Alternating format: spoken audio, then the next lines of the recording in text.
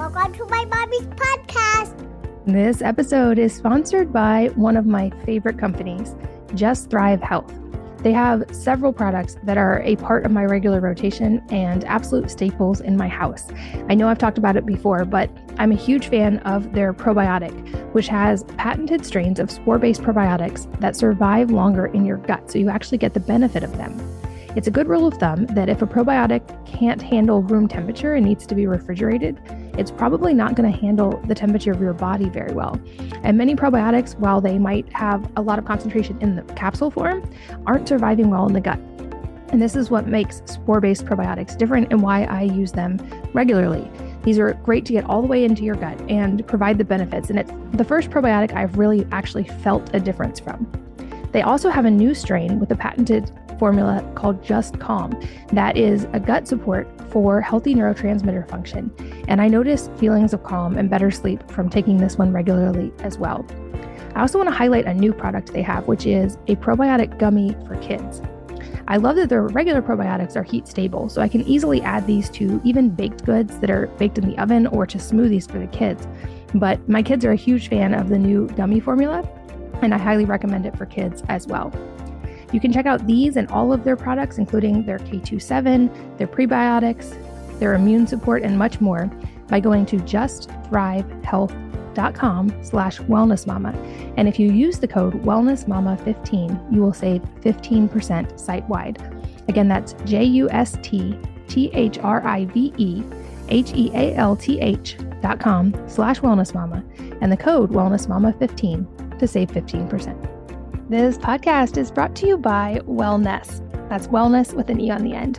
It's the company that I co-founded to create truly safe and natural personal care products that are safe for the whole family. Our products use only EWG verified safe ingredients, and they go beyond just avoiding harmful ingredients by including herbs and botanicals that benefit your oral health, your skin, and your hair from the outside in. We believe that it isn't enough just to avoid the harmful stuff, that natural products should work as well as their conventional counterparts, and that since the skin is the largest organ on the body, adding beneficial ingredients is an extra way to benefit the body naturally from the outside in. I've been fascinated by oral health since reading Weston A. Price's book, Nutrition and Physical Degeneration, years ago, and we now have a whole line of oral care products focused on supporting and nourishing the oral microbiome while naturally whitening and strengthening teeth through ingredients like hydroxyapatite, which is a naturally occurring mineral that helps support strong enamel. We have 3 options of toothpaste: whitening mint, charcoal, and strawberry for kids, plus natural floss, biodegradable individual use flossers, and now new probiotic mints, which are designed to support the oral microbiome and freshen breath naturally.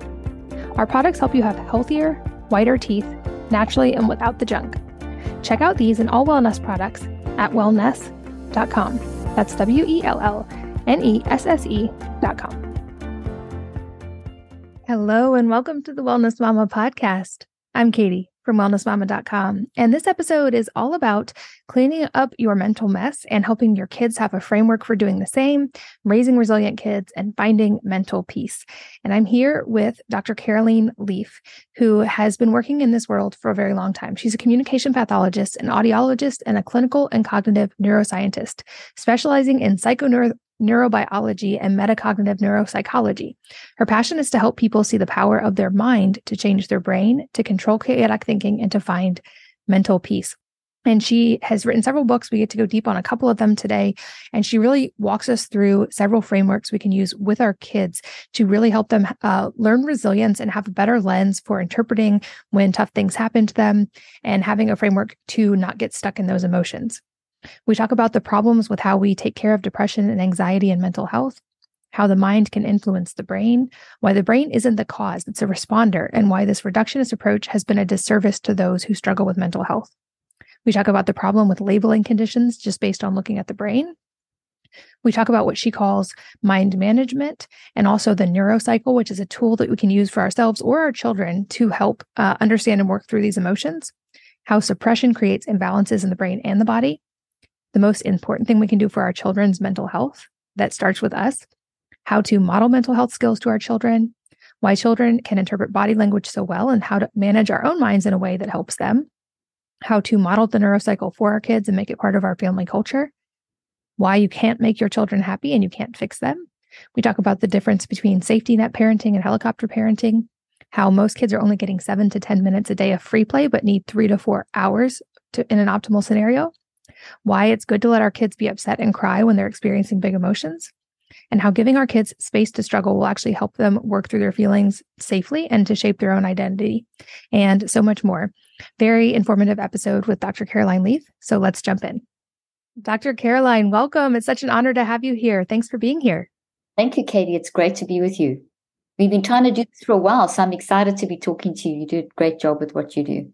Oh, well, thank you. Yes, I'm so grateful the stars have finally aligned. I think your work is so incredible and so relevant to many of the parents and moms listening today.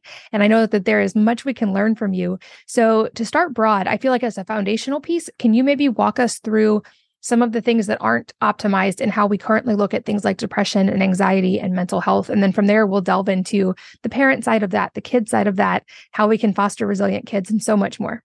Wonderful. That's fantastic. Good, great place to start. So around about 50 years ago, there was a shift in how we look at people's mental health. And that goes for all age groups, from children to adults. And the shift was focused around learning more about the brain. So there was good and bad. There's always good and bad in things. And the good side was that mental health became sort of developing into an area that we started speaking more about publicly and that kind of thing, to try and remove stigma and that sort of thing. Those are all great. But what was very negative and has actually created a massive problem is the fact that the research became so focused on learning new things about the brain, which is great, as I mentioned, but it shifted our focus on humans and human behavior into a very, what we call, neuro-reductionistic approach. In other words, it became about the brain. So as we got more and more excited about the brain, so that became the focus point. And that may sound like it's not a problem, but it is a problem if you reduce a person's experiences down to what's happening in the brain. Because the brain isn't actually the cause. The brain is the responder. It's not the causative thing. It's the actual thing that's responding. It's a physical structure, very complex, but it's driven by something. Kind of like we switch a light on. A light can't switch itself on. It has to be operated. You've got to switch your computer on. You've got to use your computer. That's the difference between the mind and the brain, on a very basic level. So your mind is your aliveness, the thing that's switching the computer on, switching the light on, switching the brain on, and the brain is responding. So if we remove that very big mind element out of the equation and we reduce a person's responses to a set of symptoms that are then supposedly diagnosed to be caused by some kind of biological irregularity in the brain, some sort of neurobiological, something like a chemical imbalance or some genetic flaw or some kind of brain damage or some kind of, let's not say brain damage, it's sort of damage of a brain that is not functioning like it should. There's something that's different about the brain. When we do that, it's a very medicalizing of misery approach. And it's called the biomedical model. So in essence, or in summary, the medical model is a way of looking at symptoms, from the symptoms making a diagnosis, which then leads us to the underlying biological cause, and then targeting a treatment or a medication at that underlying biological cause. So diabetes type 1 presents with certain symptoms, and they can test that, and we know that it's an insulin problem in the pancreas, and therefore you target it at that. Beautiful for medicine, works for the physical brain, the physical body.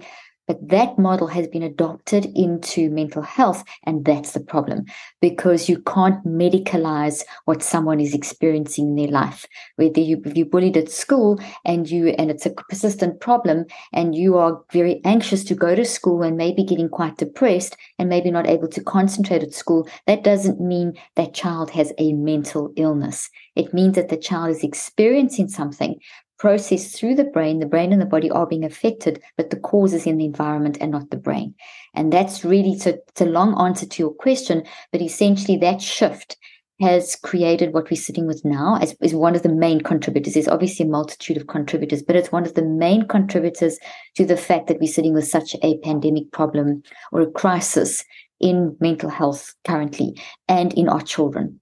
And that's very interesting because a few years ago, there's a huge survey. There are various different, very good surveys that are done. And this is a very high level survey that's done globally on different countries and age groups looking at mental health. And children always came out, and adolescents always came out, but especially children always came out as being on the higher end of, the positive side, and adults, battling more. It's swapped. And so that's very significant that we see that, and we see that we are sitting in the worst time ever when it comes to children's mental health. Now, that is, as I said, you can track it back 40 years ago, 50 years ago, this model was introduced, this biomedical model, seeing people as sort of symptoms of their behaviors, symptoms, and then diagnosing.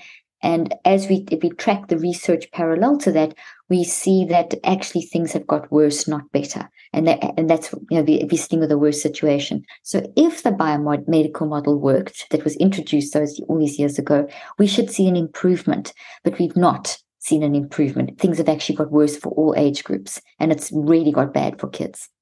Wow, I didn't realize some of that and how startling those numbers were, and that they've shifted in kids.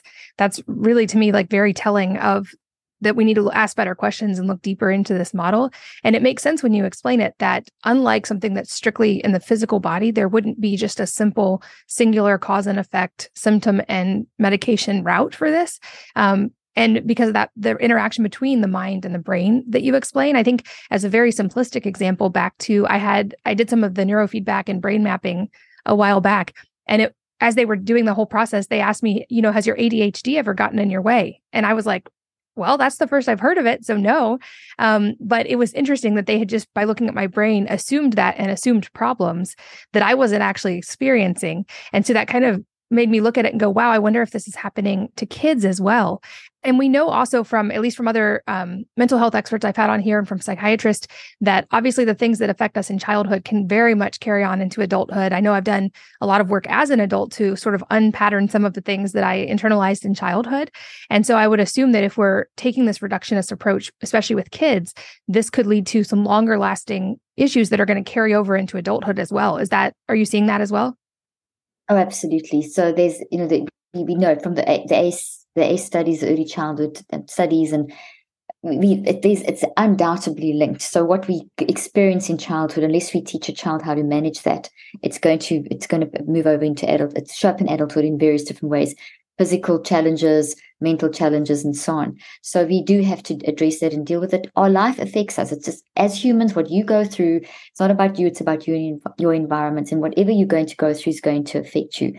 You said something very, very interesting, though, in when they said your ADHD brain. This is now so typical, just that statement is so typical of a biomedical model where your complexity of who you are as a person, they just lumped and put into one category because they looked at a pattern in your brain as though it was a biological marker of a disease. So they were telling you in essence in that sentence that you have a disease of your brain called ADHD, and therefore that's why you are who you are. And that's the wrong way around. First of all, ADHD is not even a scientific category.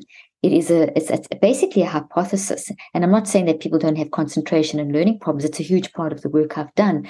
But the concept of ADHD also began about 40 years ago. And we were warned by our professors at that time and scientists at the time saying that 40 years time, we're going to have a problem with people being diagnosed with something that they don't have.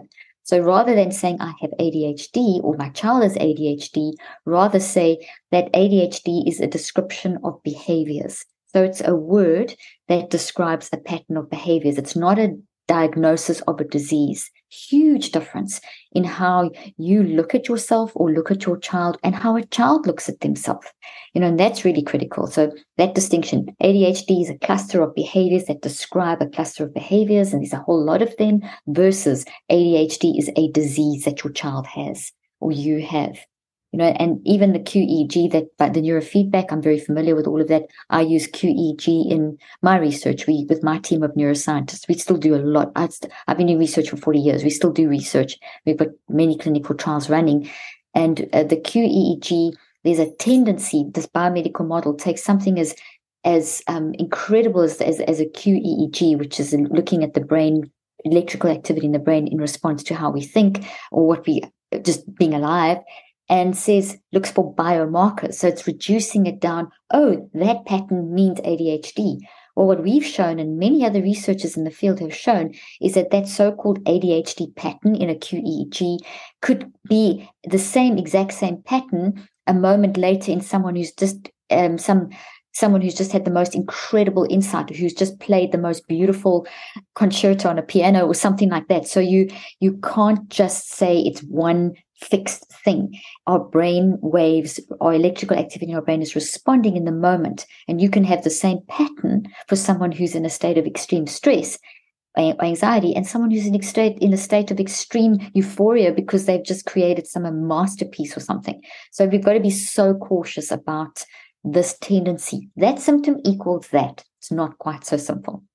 Yeah. And I think to your point, even the language around that, I feel like might be harmful to children, especially if they're given what feels like a very black and white diagnosis and told like you have ADHD or you have this problem. I think of that as a corollary in my own life when I found out I had Hashimoto's, and I eventually learned to stop saying I have Hashimoto's and start saying even I am healing from Hashimoto's, because to me, a diagnosis feels very concrete. And then we often make that part of our identity. But from what you're explaining, this is something that the brain is always probably moving and changing, and there's variation. And just because an electrical pattern shows up for a particular person, that doesn't mean that it's going to exhibit in the same way in every person. So I just wonder, are we creating kind of a stagnant, concrete version of how these children see themselves by labeling that as such? Absolutely. I have a whole chapter in this book that the latest book that I've just bought, that's coming out, How to Help Your Child Clean Up Their Mental Mess. Sorry, it's reversed on the camera. But basically, it's a whole chapter on labels with all the scientific research. I write very simplistically, so it's very scientifically based, but it's written that anyone can understand it. But there's a whole chapter on the danger of how labels lock us in and how they remove hope, and how there's extensive research showing that when you tell someone you are or you have, you've got to be so careful how you explain that, because it's way better to say to a child or an adult, which is what I would do in my practice when I practiced for 25 years. I don't practice anymore, but I had teams of therapists that worked for me, and we would never say you are or you have. It's more, these are the kinds of behaviors that are showing up, and let's look at how they potentially are disruptive and constructive, and let's see how we can reorganize and change these things. I mean, there's no doubt that certain people do experience birth trauma or trauma in the womb, or are exposed to chemicals, or have a traumatic brain injury. There's the neurological stuff that does happen, but we need to see the neurological stuff. We need to make that distinction between the neurological stuff and then our life experiences and how they impact us. And that line was very clear 40, 50 years ago, but it's become very blurred. So yes, the labeling of a child removes hope. It locks them in, and it makes a parent very frightened. It's scary to be told that your child's got ADHD, and then they tell you that your brain looks different, because there was a very, very popular study that you probably have spoken about or heard about a couple of years back that was saying that ADHD brains are smaller. And when that study was reanalyzed, they had to publish a retraction because it was incorrectly analyzed and the results were incorrectly presented. They were biased. And that isn't actually the case, but that is one of the most quoted studies that parents often hear. Scientifically, we see that the ADHD brain looks different to the so-called neuronormative brain. And that's very scary to hear about yourself or your child. Yeah. And it seems like the comparison I would make is to like certain areas of medicine where it is that just cause symptom treatment approach. Whereas it sounds like what you're talking about is almost more of like a functional medicine approach to the brain. It's not a like either or, it's a yes and. Let's use this data, but also let's take into account this whole person. Let's look at the other potential root causes that are happening. Let's look at their life experience and what's going on that actually might be the reason for some of this. And let's give them a more empowering ability to address some of those things versus thinking this is a stagnant condition. And I know you've written and talked extensively about this, but can you walk us through your approach and what you see as the answer and the better approach to handling this sort of mental health crisis that we seem to be entering? Absolutely. So basically, I'm a psychoneurobiologist, which means psych, mind, neuro, brain, biology, the body. So I'm looking at that relationship. Now, it's very established in the scientific literature that chronic unmanaged toxic stress will lead to physical and mental challenges. And so what we have to look at when we look at helping a person very holistically, and I like your comparison that the comparison you've made it more functional, looking at the holistic person. we have to realize two things here. When we look at psychoneurobiology, we recognize that the mind works through the brain and the body. So the mind is always using the brain. So the brain and body are involved in everything that you experience as a human. So this is why the brain is constantly changing. Back in the late 80s, I did some of the first work in my field on neuroplasticity, which is the ability that we have, and notice how I'm using my language, that we have as humans to change our brain. Our brain can't change itself. Okay, if you dead, your brain's doing nothing. But because you're alive, you're experiencing life. You are responding to this conversation, to being a parent, to waking up in the morning and going to school. You are in life, you're active, you're alive, you're thinking, feeling, and choosing in response to that. And that's mind. Mind is aliveness. It has a psychological component, think, feel, choose. It has a biological component, which is all of the quantum physics and electromagnetics and all that fancy stuff. But the fact is that the mind is the thing that's driving the brain. So based on that principle, if the mind is driving the brain and the brain is responding to the mind, not only is the mind driving the brain, but the mind is also embodied. So as you are listening to me now, your mind is processing what I'm saying and building what I am saying into the gravitational fields of the mind, into the brain itself, the physical structure of the brain as a tree-like structure. And I always use like one of these little plants to show the idea. I've got to get out of the blur. Can you see this thing over here? I'm holding up a little plant. So this conversation is going 3 places: in the mind as like a field, in the brain like a tree, and into every cell of the body like a change at the genetic level as well as in the structural level of the cell. So that's quite powerful. That means that our psyche is changing our biology. And so do we have power over that? So my approach is looking at how does that happen? How does stuff get into the brain? What is a thought? What are memories? A thought is the tree. The memories are what the tree is made of, all the little roots and branches. What are emotions? What are behaviors? How do they all interrelate? Emotions, behaviors, how our body feels, and our perspectives of life are all signals that are coming out of the thought that we built. So we have an experience, we build it into our mind, brain, and body, and that combination of mind, brain, body interacting generates how we show up. In other words, as we are in this conversation, we have emotions, we have a bodily response, we have a perspective towards this, and we have certain behaviors. We interacting, talking. So everything is operating like that. So the approach that is more holistic is to look at the human and in the environment, child, adult, in the environment, and the stories of their life. And look at how the stories are building into the brain, and looking at the brain and the body, mind, brain, body, and how they're showing up with signals. So it's actually not as complicated. So think of experience into the brain as a tree, into the body as a change, into the fields of the mind, and then that combines in how we show up. How do we show up? Okay, so let me give you a nice simple example. You pick up your child from school, they get into the car and they are crying, sobbing. They won't talk to you, so their emotions are obviously very upset. So there's the emotional signal that you've seen. Their behaviors, they won't talk to you, but they're kicking the back of your chair. I'm just making something up. And the more you say, please don't kick my chair, I see you crying, they kick your chair more, they cry more, and maybe they throw a little tantrum. So there's emotions and behaviors, 2 warning signals. Then maybe they start saying, I've got a sore tummy, I've got a sore tummy. So there's a response in the body. And then their perspective is, as you're trying to talk to them, they just say, I hate school. So you've got all 4 signals. So you've got 4, and that can happen in the first few seconds that your child gets in the car.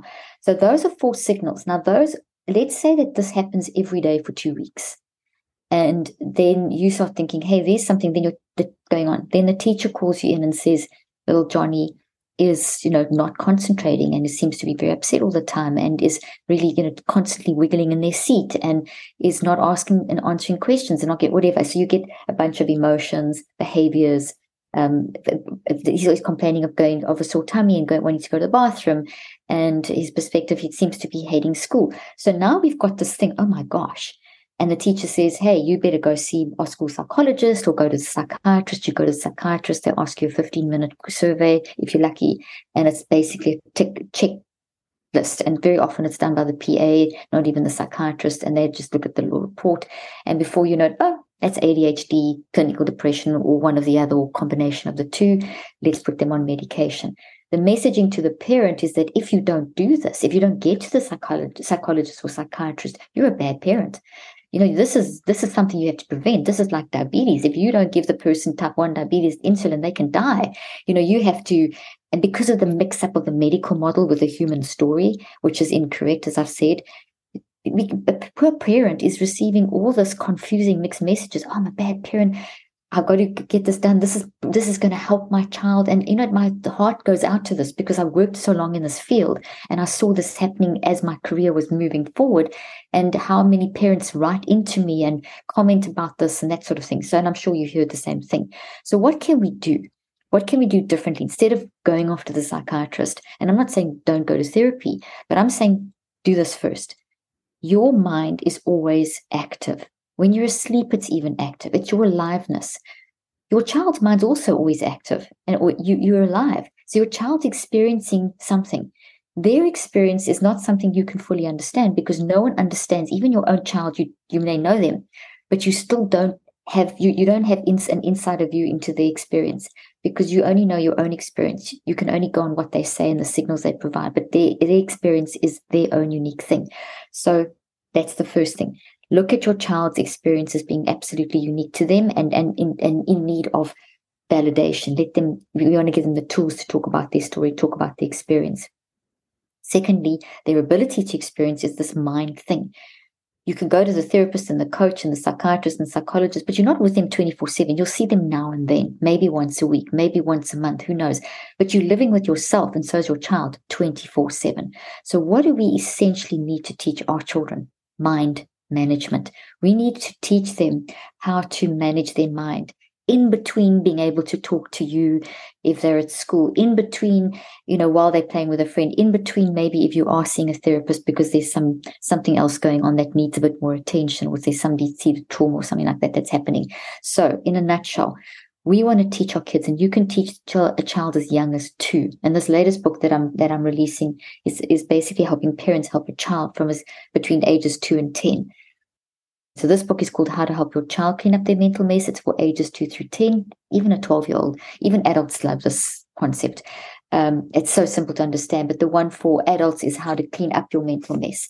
So the two together work very well, and I have an app. So there's a lot of ways to learn what I'm about to explain to you, and my app literally walks you through giving you therapy. The new book walks you through giving you therapy. It literally takes the science that's complex and the concept that I'm going to explain as quickly as I can and simply as I can now, and breaks it down into, this is what you as a parent need to understand. This is how you say it to a 2 and 3-year-old, how you say it to a 6-year-old, and so on. And then there's also images. I've created a character called Brainy. And Brainy, actually 25 years ago, I had a Disney artist create Brainy. We've just had it updated, and it's throughout the book. So Brainy we created a little toy as well. So Brainy is this character that walks your superhero and whose superpower is the neurocycle, which is how we manage our mind. It's a little toolbox, literally, of how we manage our mind and how we walk this mental health journey. So a 2-year-old and a 3-year-old doesn't have the language to tell you that at daycare, there's this one little kid who constantly is pinching them or something, or a teacher maybe who's not being as nice as they could, or something that could happen. Your child is not linguistically strong enough to be able to give you that exact languaging, but they come home with all these signals, behaviors changing, etc., emotions, etc. What I've tried to create is a contact point. So if a child picks up the toy, when you teach them that this is how to talk about if things are problematic or whatever, that's a way that if they pick up the toy and they point to the pictures in the book, that's a way that you can then form this connection. Then your child's trying to tell you something. So what I'm trying to say is that through the tools that I'm giving you, I even have a coloring book with all this stuff. You can then do what I'm about to do. You can have that contact point, and I'm going to give you some tips on how you can also make this very simple in your life. Okay, so let's come back to the car example, and let's come back to Brainy here. Link that with the Brainy, the superhero's superpower, which is the neurocycle. And with a child, this kind of languaging works really well. That you've got the superpower, and the superpower is going to help you with, whatever you're going through, kind of thing. And so obviously you've got to teach this to the child. You've got to make this a lifestyle, and then you can use it at any point.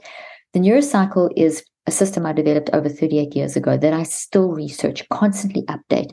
And it's a 5-step process that is very scientifically researched, that each step is driving the mind through the brain in a way that's actually rewiring those networks of the brain and helping to heal the changes in the body, right down to the level of the brain waves, obviously responding in a more balanced way, and your body, for example, like cortisol and homocysteine and telomeres and all these things in our body that, if they're not working correctly, will set you up for disease.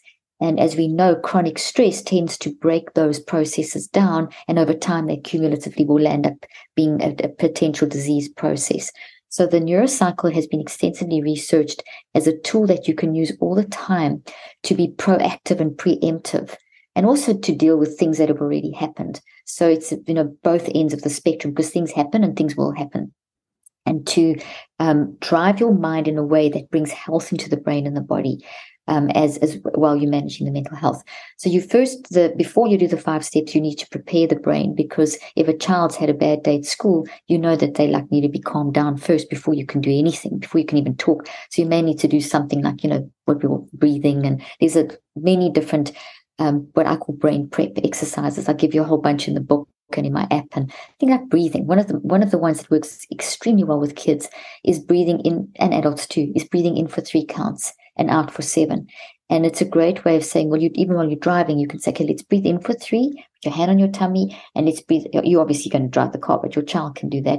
And then you breathe out for 7, and let's make that whooshing sound.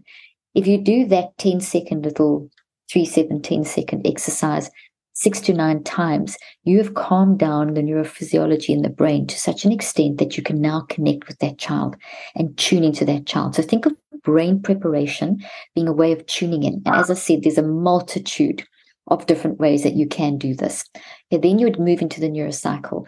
And the neurocycle's 5 steps: gather awareness, reflect, write, recheck, active reach.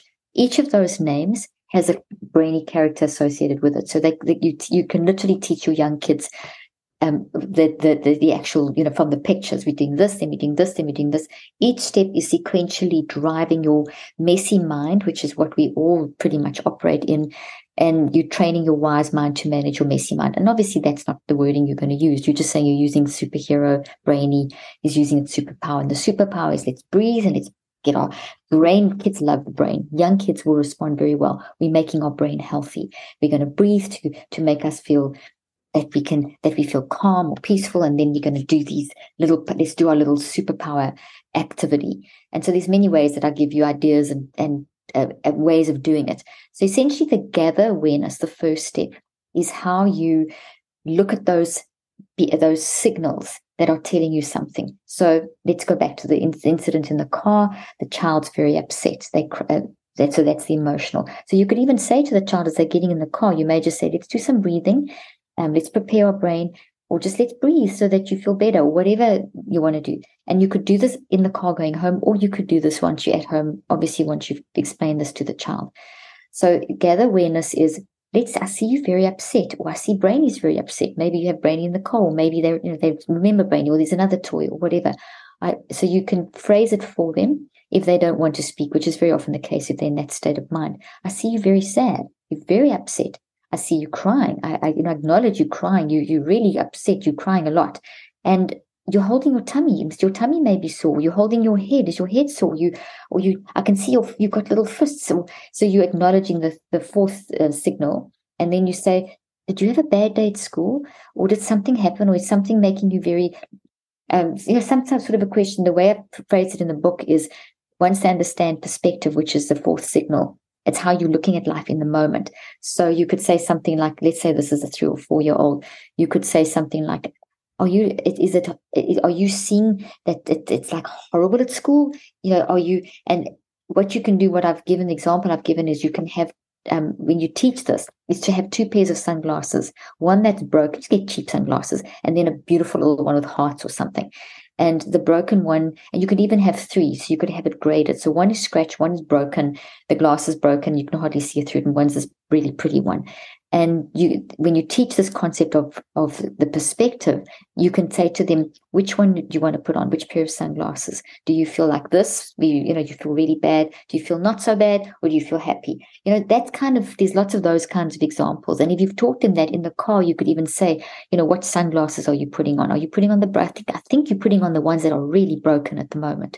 So what you've done there is something that's incredibly powerful. You've labeled for the child the 4 signals that they're giving you, not in a judgmental way, not in you've created a safe space. You've simply labeled for them and made conscious for them in an organized, systematic 4 sentences way that is, and think of those 4 signals like little balloons, and like balloons have a string. Those balloons are attached to something. You don't just show up with that for no reason. You're not saying this to the children. I'm explaining this now to you as a parent. However we show up in life, us or our kids, is never just there. It's because of something. So we want to go from the signals as giving us information.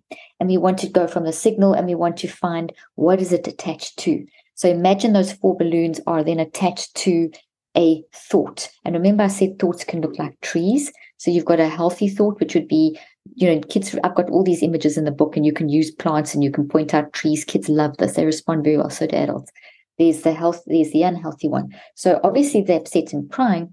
You could say to them, I think there's something not so nice. There's an unhappy tree in your brain at the moment. That something happened at school to build an unhappy tree. So the signals are attached. When you label those 4 signals, imagine as you say the sentences, this is moved from the non-conscious, it's moving into the conscious mind.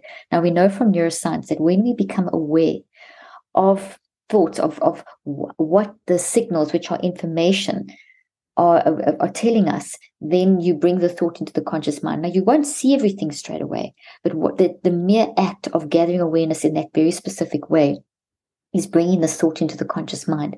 Neuroscience shows us that the minute we do that, we weaken the bonds. This is made of proteins and chemicals, and the information is stored as vibrations inside the proteins which make these branches. And I know that's kind of technical, but this is how real this stuff is. So what we want to do is loosen the protein branches so we can change the vibrations. In other words, that's what mind management is. We find the experience, and then we look at deconstructing that experience and reconstructing that experience into a way that brings you a level of peace. Because what has happened at school to that child is never going away. It's happened. It hopefully won't happen anymore. It may, but the fact is it did happen. So our stories don't ever go away. What we want to do is change what they look like inside of us. So if we don't teach the child to manage that toxic thought through this process of the neurocycle, which is a system into which you can fit all kinds of CBT techniques and affirmations and all the cute things that you already do as a parent. I'm just giving you the vehicle that then makes the brain and mind and body do what it's supposed to do. Essentially, if we don't, that toxic issue gets bigger and it's undealt with. So on an unconscious level, the child's actually thinking about it. And on a conscious level, they are actively engaging with it, and that makes it bigger. And over time, that creates an immune response in the brain. And that immune response becomes hyperimmune, because initially the immune response is to protect. But then if you don't deal with the issue, like once the immune response is to bring in the fighter soldiers and to fight the bad thing and to get rid of it. But if you don't find the source, it doesn't go away. So therefore, you get a hyperimmune response, which then upsets your hormone system and your cardiovascular system. And so we get that percentage that says if we don't manage our mind, this increases our vulnerability to disease by 35 to 98%, which is horrific. So over time, that very first question you asked, over time, undealt with stuff in childhood or at any stage of life will increase your vulnerability to disease and obviously mental health challenges, because it tips the scale. So if you think of a scale with 2 sides and the balance thing in the middle, the balance thing is all about depression actually works for you. Anxiety works for you. Those brain waves, there's no one pattern that's bad. There's a balance. So everything's about balancing. And when we balance it, I said a statement, depression is actually good for you. When it's balanced, it is, because depression, anxiety, these are emotions that help us to become humans that experience life. And so what happens though is if I don't manage my stuff, then the scale tips, and now depression and anxiety and stress, instead of working for me, work against me. Instead of enriching me as a human, actually now start playing a destructive role. So this neurocycle helps to keep that balance and helps us to stop the suppression, because suppression creates this imbalance and the tipping in the wrong direction. So when you teach this kind of thing to a young child, they get better and better the older they get. So the younger we start, but that's never too late, because my eldest patient was an 84-year-old. So I just think if we can equip our kids, especially in our current day and age, the earlier we do it, the better. Okay, so gather awareness. Then once you've gathered awareness, you then start reflecting. Reflecting is focused reflection. It's not just a general. Notice I say gather awareness, very specific, not just be aware. Being aware would fall under brain preparation. Okay, just general awareness or mindfulness. That's brain preparation. But gathering awareness is, okay, what am I specifically gathering awareness of? Reflection, focused reflection. Let me focus on those 4 signals. Why do I have those? So now you're starting to dig. Third step is you would then write all of that down. If your child's not yet literate, you can dramatize. You can make, I see Brainy's feeling very upset, and Brainy's crying a lot, and Brainy's got a sore tummy, and Brainy's putting on the broken sunglasses. I wonder why Brainy feels like this today. And then the child automatically, we all know, 2 and a 3 and a 4 and a 5, even a 6, 7, 8-year-old will respond very well and will jump in and enact. Now that third phase of either dramatizing or visualizing, where you paint a little picture for them to imagine, like a little movie in their mind, or you draw pictures somewhere, that is creating a genetic change in the brain. So we bring this thing up by the first 2 steps, and the first step brings it up. Second step starts looking at the branches of a tree, which is the interpretation, how that child sees themselves, more details about the behaviors and the emotions. They're upset and they're frustrated. This has been going on for quite a while. It's affecting their relationship with their siblings, and it's affecting their schoolwork and all that stuff. So where did this come from? We've got to go down to the root. We've got to find the source, the origin story. So the writing is now taking us deeper and creating deeper insight. When you write, it's really great, and in act, it's really great to just let free flow happen, because the more free flow, the more you just write all over the page, throw ideas down, words down, even if you're stimulating and you writing and they're drawing, and a combination, that third phase is starting to show you what's down and what the experience is and the details, the memories of the experience. Then the fourth step is to look at what you've written, this kind of big, messy, or the enactment, or the dramatization, or the pictures, and then to talk about that. This has happened. What can we do about it? What are the patterns? What are the triggers? How often is this happening? What could we do? How can we manage the situation in the moment? We're not going to solve the world's crisis in 1 neurocycle. This is something you can do this once you understand it within a few minutes. But if there's a persistent pattern in a child's life, you're not going to just, 1 neurocycle won't fix it. If there's a pattern, you're going to have to do a multitude of neurocycles, because it's going to take time to get there and time to unpack all the details of the experience and reconceptualize them. And that's a large part of the work that I've done. And there's a whole chapter in the book helping you with the timing. If it's a little thing, you can do it 1 or 2 neurocycles. If it's the bigger the pattern, it's more established, more complex the issue, then you're going to be doing cycles of 63 days. And I'll tell you exactly how to do it. And you don't spend long each day. It's very quick. Okay, so that's the big picture in as simple language as I can put it, and it's in detail in all the resources. Well, I'll certainly link to all your books in the show notes, as well as to your online work, so people can find it and go deep on whatever is specific to them or their children. This episode is sponsored by one of my favorite companies, Just Thrive Health. They have several products that are a part of my regular rotation and absolute staples in my house. I know I've talked about it before, but I'm a huge fan of their probiotic, which has patented strains of spore-based probiotics that survive longer in your gut, so you actually get the benefit of them. It's a good rule of thumb that if a probiotic can't handle room temperature and needs to be refrigerated, it's probably not going to handle the temperature of your body very well. And many probiotics, while they might have a lot of concentration in the capsule form, aren't surviving well in the gut. And this is what makes spore-based probiotics different and why I use them regularly. These are great to get all the way into your gut and provide the benefits. And it's the first probiotic I've really actually felt a difference from. They also have a new strain with a patented formula called Just Calm that is a gut support for healthy neurotransmitter function. And I noticed feelings of calm and better sleep from taking this one regularly as well. I also want to highlight a new product they have, which is a probiotic gummy for kids.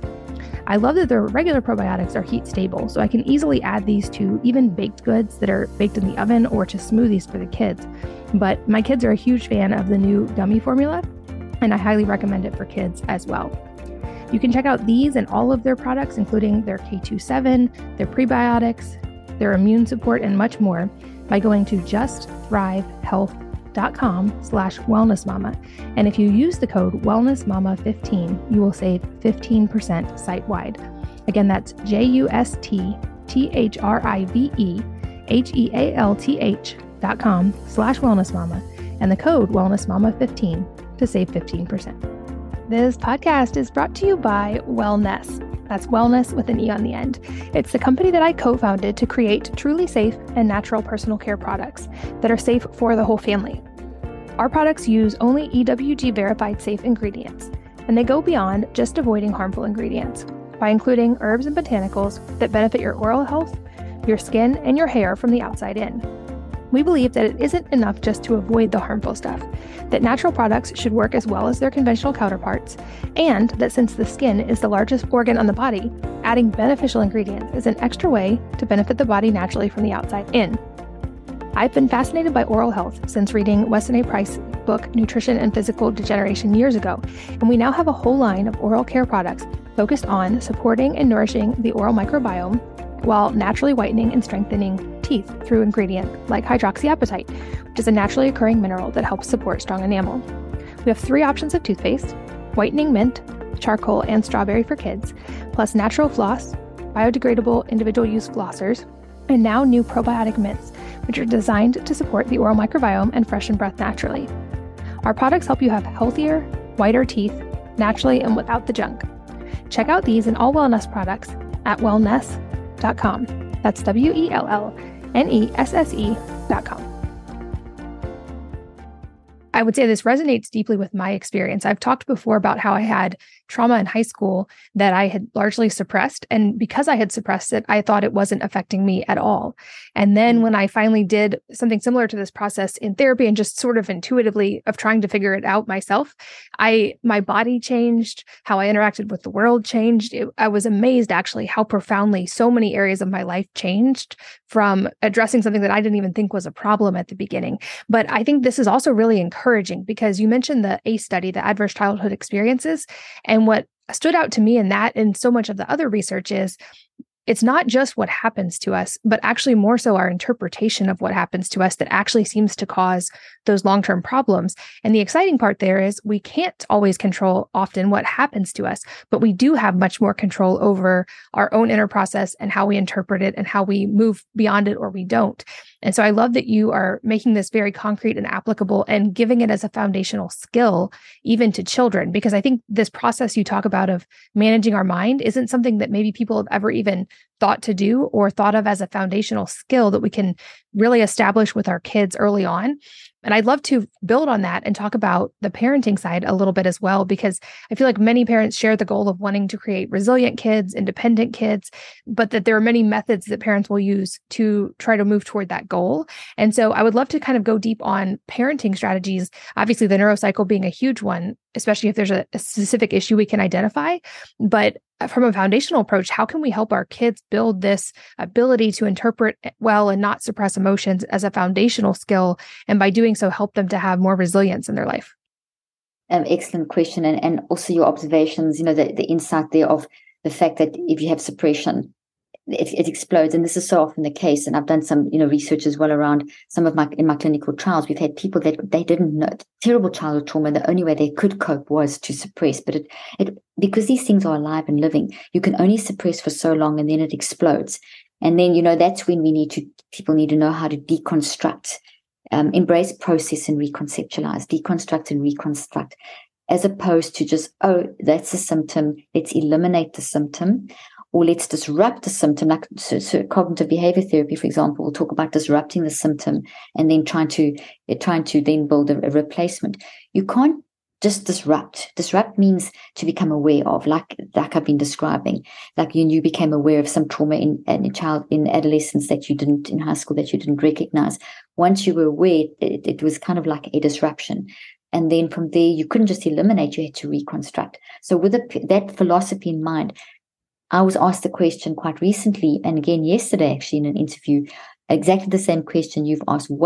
If I had to say the most important thing that we need to do for our children's mental health, I would answer by saying it starts with helping the parent, because the parent is the model. A child's level of stress and anxiety and how they deal with life, as much as we don't want to hear this, it really is modeled on how the parents, how the parent is functioning. So they will pick up if you get this diagnosis from a doctor and you're really worried and you try and hide that from the child. They will pick up your concern. They are much better than adults at reading body language and nonverbal communication, which is 50%. I believe it's higher, much higher than 50%. With kids, it's probably about 70% of communication, and they're very, very good at it. But the interpretation of it is they'll read it, but they don't always correctly interpret. So the most of the time, what they'll do, because you're the caregiver, your concern will be read and interpreted by them as, oh, I'm bad, I've done something wrong, and internalize it in that way. So as a parent, the biggest thing we can do is put the oxygen mask on, sort ourselves out while we help our kids. So you're never going to be sorted out, because it's okay to be a mess and you're going to be messy. And that's the messaging when we help our children that we need to say. So in other words, the answer to the question of what's the most important thing we can do for parents, it is for your children, is for you to help yourself. Number one, it's the oxygen mask. Let me get myself working on myself. And then number two, let me model as way appropriate out loud for the children how I'm dealing with my stuff. Because as we know, children do what you do, not what you say necessarily. And then the third thing is actively and constructively working on making mind a deliberate and intentional practice, mind management, a deliberate and intentional practice in your home. So as much as we teach our kids, we go to brush our teeth twice a day, and we do that in the bathroom. We don't do it in the garden. And we've got to eat 3 times a day or whatever. And we don't eat, we go and cook on the stove. We don't cook in the bathroom, whatever. We have designated times and areas, more or less, in our homes and our lives. You go to the gym, when you play ball, you play outside. When you go to the gym, you generally go to a gym or an area in your house that's got that equipment. So this concept of when I've got to do something specific, I go to a certain area. This is the part 3. A designated time and space in your home is a great way of instilling a constant lifestyle of mind management. So I would recommend that you, to answer those 3, I'm going to answer 3 first and then work backwards. The first one being the oxygen principle oxygen mask principle, being, as a parent, it's important you work through your stuff. Secondly, that you model certain appropriate things in front of your kids, and that you then have a designated area. Let's start with a designated area. If at all possible, find an area in your house, like you have a kitchen that cooks food, that you can dedicate to. Kids love the word neurocycle, or brain.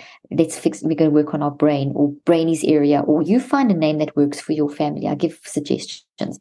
And if you can maybe take a part of a wall in the kitchen, my sister-in-law did this and painted that blackboard chalk, and have a little thing of chalk, have some paper, pencil crayons, Sharpies, a toy box with some toys, stuffed dolls, maybe a Brainy if you get it, the coloring book, because it's got scenarios in and blank pages so that you can choose a scenario and you can also write on the corresponding page. A bunch of those kinds of things. And in a little basket, if you don't have a big enough area that you can dedicate a whole area, maybe you can have a basket that can just fit neatly into your sitting room or something like that. So in other words, it's just that deliberation of, if you're feeling bad, we go get that stuff. It just trains us to be dedicated. Like we understand if your child's learning a musical instrument, there's a dedicated time to practice. That's the principle that I'm bringing into place here. So then let's say that now I'm going to go to number 2, the modeling one. So the third one was a designated area. Now I'm going to go to modeling for your child. Let's say that you are busy in a meeting, you're on a Zoom, like now you said you've got 6 children, Katie. Wow, I've got 4. So I'm very impressed with your 6. So let's say now you've got a dedicated space in your house where you're doing your podcasting, and the kids are busy doing whatever they're doing, and it's summer, so they're obviously playing and doing whatever. And now let's say you've had like maybe technical issues, or you've had one podcast after another and you're tired, and which is realistic. These podcasting, I know I'm a podcaster myself, it's hard work. And so now then you have other things that are happening in between, and you know that there's things for you, the whole things of life, maybe one of the kids is sick, maybe there's a parent who's sick. This is putting a lot of pressure on you. And as you're working, maybe your kids have a huge fight and you can hear them through the door, and you have to stop the podcast and go out and sort this out and do whatever, and then come back in. And this is all kind of stressful. And you maybe yell at them and say things you don't want to say, or, whatever, maybe threaten, you don't mean to threaten, but because of the situation, whatever. Finished, you come back inside, you finish the podcast, you can then go out and do a neurocycle with your child and children and say, hey, listen, I was working very, very hard, and the noise, and this was a very difficult day for me, and the noise and the screaming and the shouting and whatever really upset me and made me very frustrated. So there's, you've described the situation, but I was very upset and very frustrated emotions. It made me yell. I yelled at you, and that wasn't nice. And I said things that weren't nice. I said things that I actually didn't mean, and I'm really sorry. We're going to talk about that. And my shoulders, look how tight my shoulders are. My whole body came up because you said that I got my scary mommy face on. I don't know if your kids ever said that, but they called it the Queen Victoria look that I would give my kids. They would say, well, you got that Queen Victoria look on. So maybe there was something like that bodily sensation. I had my Queen Victoria look on, and I was just so frustrated with you kids' perspective. So you've labeled the 4 sentences, you've done a gather awareness, and then you say, I did that, and then you can repeat the little scenario. Or you could start with the 4 sentences and say, I did that, I was podcasting this and this and this, whatever language. You don't have to say much, a couple of sentences, that's to reflect. And then you could maybe walk over to that chalkboard area and, just draw a picture of maybe a cross face, or write the words frustrated and I've got a lot to do, and just, put your thoughts on the board, and, and then you'll see, okay, I've got so many things to do. I've got to get you kids here. I've got to get you there. I don't have enough time for that. I'm just kind of under pressure at the moment. I have to sort out these things. So you put it all on the board, whatever comes up that your children, that's obviously age appropriate. Some things you would keep to yourself, but it's the process that you want them to see. Then you recheck and say, can you help me with this? Kids love it. They'll come in, and kids are so full of wisdom. Even that 3-year-old is full of wisdom. And they'll say, well, look at that, Mommy. And they may draw a picture for you of like 10 things on the wall, because they count, you've got 10 things to do today. And look at those 10 things. But when are you going to eat, Mom? When are you going to play with us? When are you going to have a little sleep, Mom? When are you going to... And you can say, okay, can you help me? Maybe I've got too much. And you see, you deep bonding, deep connection, you're rechecking. And you're modeling, and then you say, this is amazing. What can we do for now? I've finished my work for now. Let's all go for a walk with the dog. I need to clear my head. And that's your active reach, your 5th step, which is it closes you don't solve the world's problem. You can't solve it in one neurocycle, but you've resolved that issue, and you're doing something, an action that ends the activity for the day and is moving you in the right direction. And what you've done there is you have acknowledged, apologized, all these great things, created safe space, told your kids all the things we're supposed to do, which is it's okay to say sorry, it's okay to be messy. Even mommy who's an adult gets messy. All those things which allow a child to say, okay, being a human is hard, and life happens, and things make us mad, and we can say sorry, and we can even do bad things and say sorry, but those bad things don't mean we're a bad person. You're giving all that kind of stuff that I know you talk about on your podcast, but you've modeled a very sequential step, and you've done it in that designated space. So you've now modeled that for the child. So when they now are in a situation where they need to deal with stuff, they can then, they've got a model. They may come home from school, go sit in that little area, pick up the toy. Then you know that, okay, I need to talk. You go sit down and you initiate and go through age appropriately. And as I said, I'll walk you through that. Now, that's the first one. You maybe got your own stuff that you do privately with yourself, which we all should do.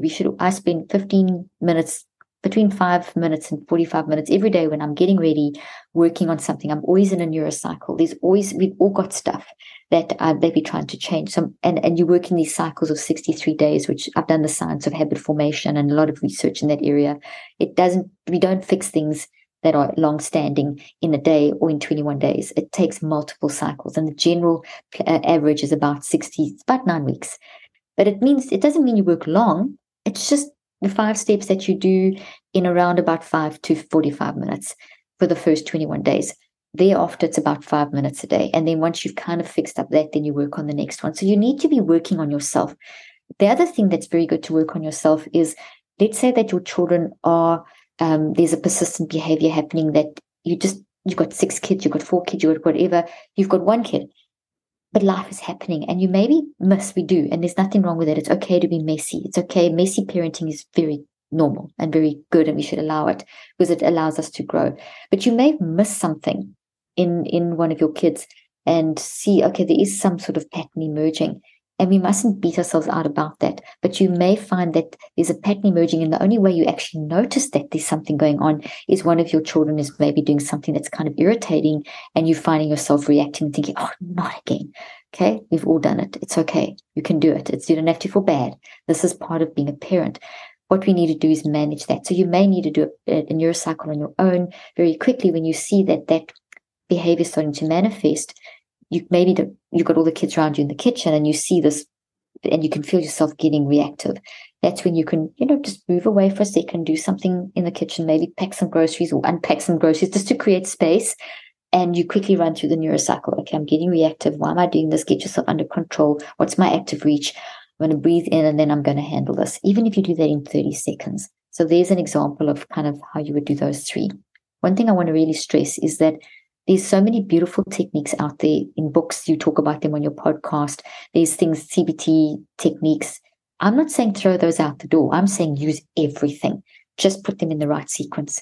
Because if you do, for example, CBT is cognitive behavior therapy. There's a lot of techniques like visualization and, all these little cute things. They're very technique focused. The philosophy of CBT, for example, is to disrupt and eliminate. That throughout the door. You can't ever eliminate something, but you can reconstruct it. But the techniques are very good to use as active reaches. So active reach is your 5th step. So I'm not saying don't use those, because a lot of therapists will use CBT type techniques. ACT is another type of therapy, ACT theory, that has great techniques. It's just where you use them. So generally those come in quite nicely around step 4 and step 5. But if you jump straight to a positive affirmation or straight to a technique, it's a Band-Aid on the wound. You're not necessarily going to treat you've got to get to the cause. If you put your hand on the stove and you burn your hand, you don't take a painkiller and keep your hand on the stove. And then my hand's still sore, take more painkillers and take more. You actually have to find the cause. It's the stove is on, take your hand off the stove. Such a stupid example, but it is. We are so often living in a world of putting the Band-Aid, all these beautiful, fancy looking Band-Aids, but you haven't got to the cause. You've got to get your hand off the stove and turn the stove off. And that's kind of what I'm trying to teach with this concept. And I love that you brought it back to modeling, because certainly I've talked about that a lot. And my children have been great teachers for me in the importance of that in so many areas of life. And I like that you also brought that distinction of having transparency, communicating your own emotions, and by doing so, giving them permission to be able to do that, but in a way that's age appropriate, where we're not emotionally depending on our children, but we're modeling the fact that adults have emotions too that aren't always positive, and that's okay. And I think too, as examples, a study came out recently that said a mother's fitness level has a direct impact on the health of her children because of, I would say, this same principle of modeling. And the same, it seems, is very true with mental health. And in small ways, I've noticed this even with my kids, where it's much more effective if there's tension or things are coming to a head with one of my kids, for me to say, it feels like we're both having some frustration right now. And instead of saying, go to your room, which I've never liked that, like go isolate because you're having big emotions, I'll say, I'm going to go to the bathroom or go to my room and just breathe for a few minutes. And then I would love to come back and talk to you about this because you're really important to me. And then often just that little mental break, I hope I'm modeling for them. It's okay sometimes to breathe. It's okay sometimes to go work through this. And then let's have a loving conversation after. And I love that you even give it more with the steps of the neurocycle, a really tangible way to work through that, both for us and also to model that for our kids. Another term I know from your writing that you talked about is what you call safety net parenting, and kind of contrasting this with helicopter parenting. And I would love for you to break down that distinction for us, because I know parents, we all come from a perspective of wanting to keep our kids safe and to help them grow into the best versions of themselves. And that often that approach can veer more toward helicopter parenting. And I like your safety net approach so much more. So can you walk us through that? Absolutely. And there's a whole section in the book on that as well. So basically, if you think of a helicopter, it's hovering. And with there's so much pressure on parenting today. Not that there hasn't been before, but it's definitely in an era with social media and, perfect parenting. And these, you think, oh my gosh, look what she's doing. I don't think I can ever do that with my kids. And I'm a bad parent because I can't do that. So parents, there's also this philosophy and pressure through, and social media has been hugely helpful, but it's also got that negative side. And I know you talk about that, but this pressure of I've got to do it that way. And if I don't do it that way, I've got to make my kids happy. I've got to fix my kids. You can't make your children happy and you cannot fix them. And the more you try and do that through these wonderful so-called parenting techniques, the worse you're going to get. It's going to lead to helicopter parenting. So helicopter parenting it can come from multiple sources. And generally the first source is, in our current day and age, I believe, is coming from what we are expected to make our kids be in as a parent. And if they aren't, if your child's a behavior problem, it's your fault as the parent. If your child's got trauma, it's your fault as a parent. Everything becomes the parent's fault. So parents are under the most horrific pressure. And that's why I say, number one, give yourself grace. Give yourself a chance to neurocycle. Give yourself a chance. Number two, tell the kids, listen, this is normal. This is who I am. And then number three, work with the kids, and in that designated space.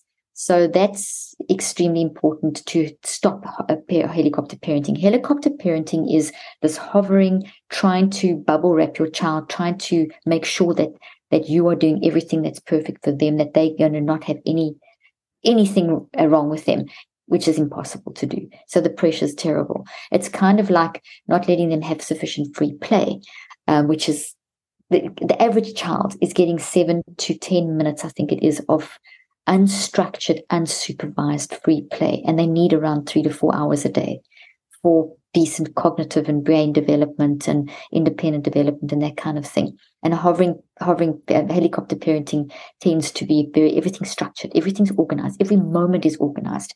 Trying to not let the child, if the child's upset, trying to not let the child be upset. Let your child be upset. If your child is crying, as long as they're not hurting a sibling or hurting themselves, let them cry. Let them go to that. That's why I say have the designated space. If you need to cry, let's go sit there. Let me give you a hug. Here's Brainy. What do you need? Go and cry. Not stop crying. It's that kind of thing. It's let them cry, let them feel safe, because if you let them cry, they're going to stop crying pretty quickly when they know it's safe, that kind of thing. So safety net parenting is looking at all the scary things of life in a very different way. The only way your child will get through the scary things of life is if they have the skills developed. Helicopter parenting doesn't allow the skills to be developed because you're doing too much for the child and they're not getting enough of the time to wire the networks in their brain. That's what helicopter parenting is, stopping that. So they don't have fully developed networks of resilience being unmasked and developed in the brain. A safety net, if you think of going to like an acrobatics show, you're going to have the tent, you're going to have those poles that go up really high, and you're going to have those little platforms, and you're going to have a net underneath, and the acrobat climbs all the way up, and there's maybe different levels, and then they stand on the edge, and then maybe they've got a rope around them.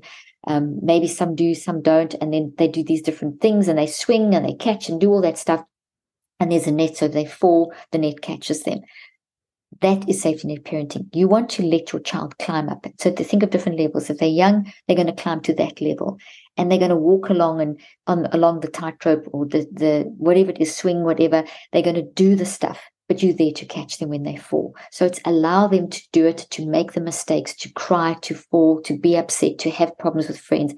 You're there when they come to you. You're not there to take it away. You're there to help them reconceptualize it. You're there to help them deconstruct. This is what's happened. This is going to happen again in a different way. How can we reconstruct, as opposed to that's bad, go jump in, fix the thing for the problem, go to the teacher, remove the source of the problem. You can't do that. So that's what safety net parenting is. And as scary as it is, you watch them climbing up the ladder and going to the different levels, you have to let them do it, because you're always at the bottom and you can catch them when they fall. And that goes into, I've got adult children, and still that's even applicable. Once a parent, always a parent.